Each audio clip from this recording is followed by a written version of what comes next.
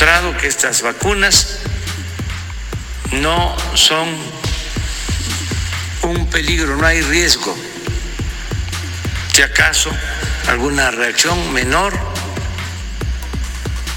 y que tengan confianza.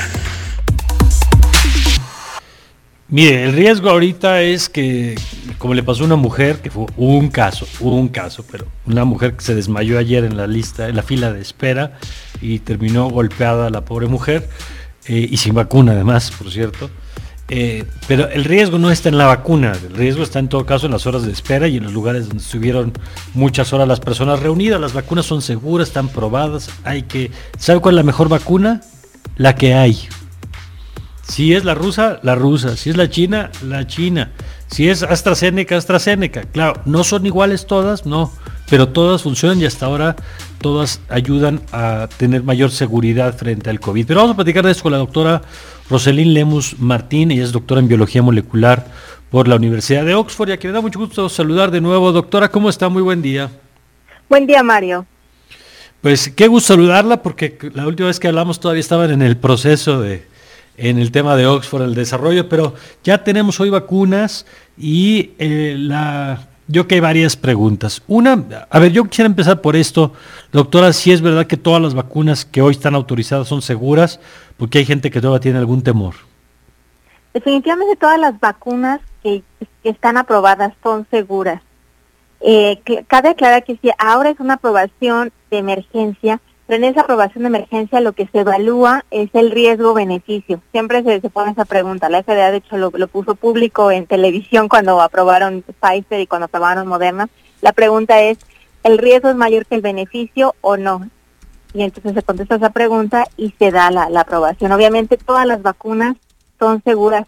Sí van a causar algún efecto secundario, no en todas las personas, cabe aclarar, porque hay personas que se vacunan y no tienen ningún efecto secundario, pero las personas que tienen efectos secundarios son efectos secundarios menores, son los causados por cualquier otra vacuna. ¿Qué quiere decir esto? Fiebre, dolor de cabeza, dolor de músculo, dolor en el sitio de inyección. Doctora Roselyn, buenos días, la saluda Alexia Guindy. ¿Qué pasa cuando ¿se podría mezclar una dosis de una vacuna con una dosis de otra? O sea, ¿qué pasa si una persona recibe la primera dosis de AstraZeneca, por así decirlo, y el país ya no lo puede abastecer con la segunda dosis de AstraZeneca? ¿Es viable que se ponga la segunda dosis de Pfizer o de Moderna o de cualquier otra? Sí, buenos días, Alexia. Definitivamente no es correcto esto. Hasta el momento se están evaluando dos estudios clínicos. De hecho, ya se están reclutando los voluntarios, se está siguiendo el estudio clínico para la combinación de dos vacunas. Hasta el momento es Sputnik V con AstraZeneca y AstraZeneca con Pfizer. El objetivo de estos dos estudios, uno es evaluar si combinando las vacunas hay mayor eficacia, y el otro definitivamente es ver si hay efectos secundarios al combinar dos vacunas que son diferentes, son de diferentes estrategias o diferentes grupos, porque una es de RNA mensajero y la otra es de adenoviral, ¿no?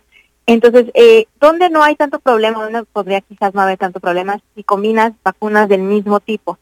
De hecho, aquí en Estados Unidos se ha hablado de combinar Pfizer y Moderna si es que no hay suficientes vacunas de una a otra, porque son del mismo tipo. Cuando nos preocupa es cuando son vacunas de diferentes estrategias. Quiere decir esto que combinamos Pfizer precisamente con AstraZeneca o Pfizer con Sputnik V, por ejemplo, ¿no? Entonces esos estudios van encaminados a detectar efectos secundarios raros, porque son los que se podrían presentar al combinar estas vacunas sin tener un estudio clínico. Por eso se recomienda que no se combinen a menos de que haya información preliminar de algún estudio donde se probó y se vio en los efectos secundarios.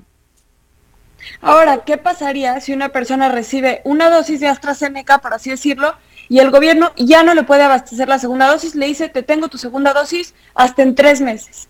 ¿Qué pasa con esa persona, con la inoculación que recibió? ¿Cuánto se tendría que esperar para poderse poner otra marca o cómo funciona? Sí, definitivamente los 3 meses, de hecho, AstraZeneca así se está implementando en el Reino Unido. Se decidió implementar con el régimen de 3 meses.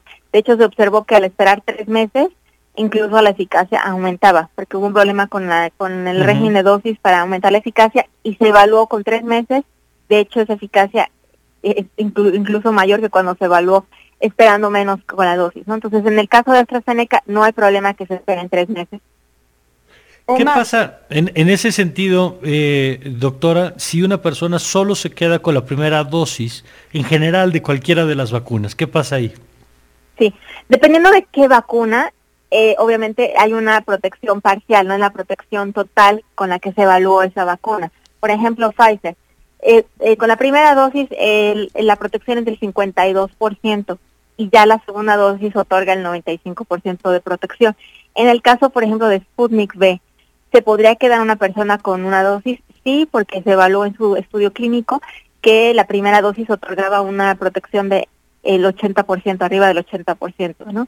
Con AstraZeneca sí sería menor, tiene que ser la segunda dosis, pero definitivamente si se queda con la primera dosis, sigue protegido, pero la persona sigue protegida, pero es una protección parcial. Ahora, entiendo, doctora, que en general, yo sé que de pronto es complicado meter a todos en la misma bolsa, pero entiendo que en general el efecto más importante que tienen es que no se están presentando casos graves, por un lado, y dos, que está frenando la velocidad de contagio, ¿no? Los datos que se publicaban de Israel justo esta semana me parece que apuntaban por ahí.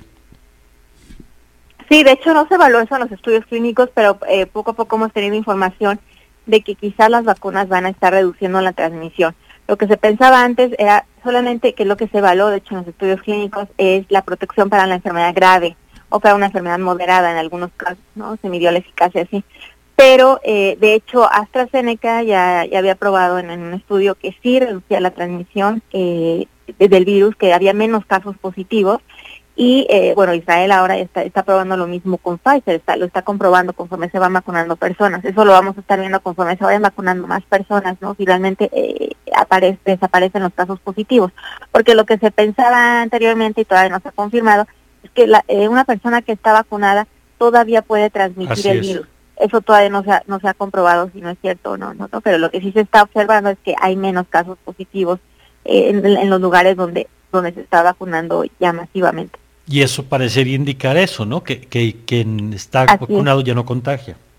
Así es, pero para tener la información concreta se tendría que hacer otro tipo de estudio clínico, que son mucho más complicados éticamente, ¿no? Que son unos estudios clínicos que se llaman de desafío humano, donde realmente introduces a un grupo de voluntarios, pero en un lugar cerrado donde sí les introduces el virus y les pones a un grupo vacuna, a otro grupo placebo y ves quién se contagia y quién no se contagia, pero ese es otro, y se contagian entre ellos, por eso tiene que ser en un lugar pues cerrado, ¿no? Como en una escuela o así se tendría que hacer ese estudio, pero esos estudios no se han realizado.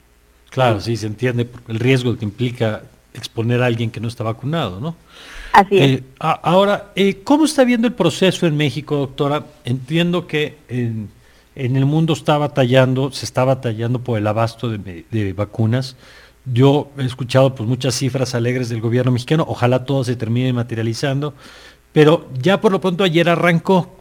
¿Cuál es su opinión de la forma en la que se está conduciendo, incluyendo los criterios con los que se está conduciendo? Por ejemplo, el gobierno mexicano ha dicho dos cosas. Uno, que va a empezar en las zonas más alejadas, porque dice el presidente es donde menos servicios de salud hay, que también hay quien dice pues es donde menos casos hay.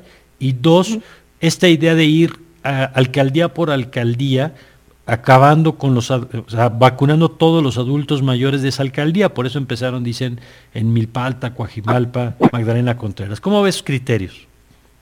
Definitivamente no lo veo como una buena estrategia porque epidemiológicamente hace sentido vacunar en donde hay mayor transmisión de virus. ¿Qué quiere decir? Donde hay mayor densidad de población, donde hay mayor número de casos, donde hay mayor movilidad. Y las alcaldías que se eligieron son donde hay menos transmisión del virus. Entonces, no se va a ver una diferencia grande, ¿no? Porque hay menos casos en esas alcaldías, hay menos muertes. Entonces, se tenía que haber empezado donde hay más decesos y donde hay más transmisión del virus, más casos.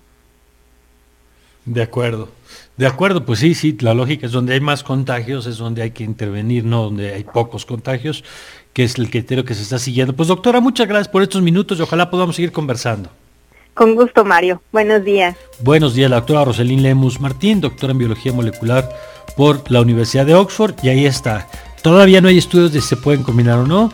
Si se queda en una sola dosis, tiene efectividad, depende cuál, si tiene más o tiene menos efectividad. Hasta ahora todas las vacunas se han probado para probar que disminuyen los casos graves, y parece que los vacunados no contagian, pero todavía está por comprobarse. Digamos, le resumo aquí lo que nos acaba de decir la doctora Roselín Lemus Martín para quienes acaban de integrar a la conversación. Vámonos con las finanzas. Radar Económico.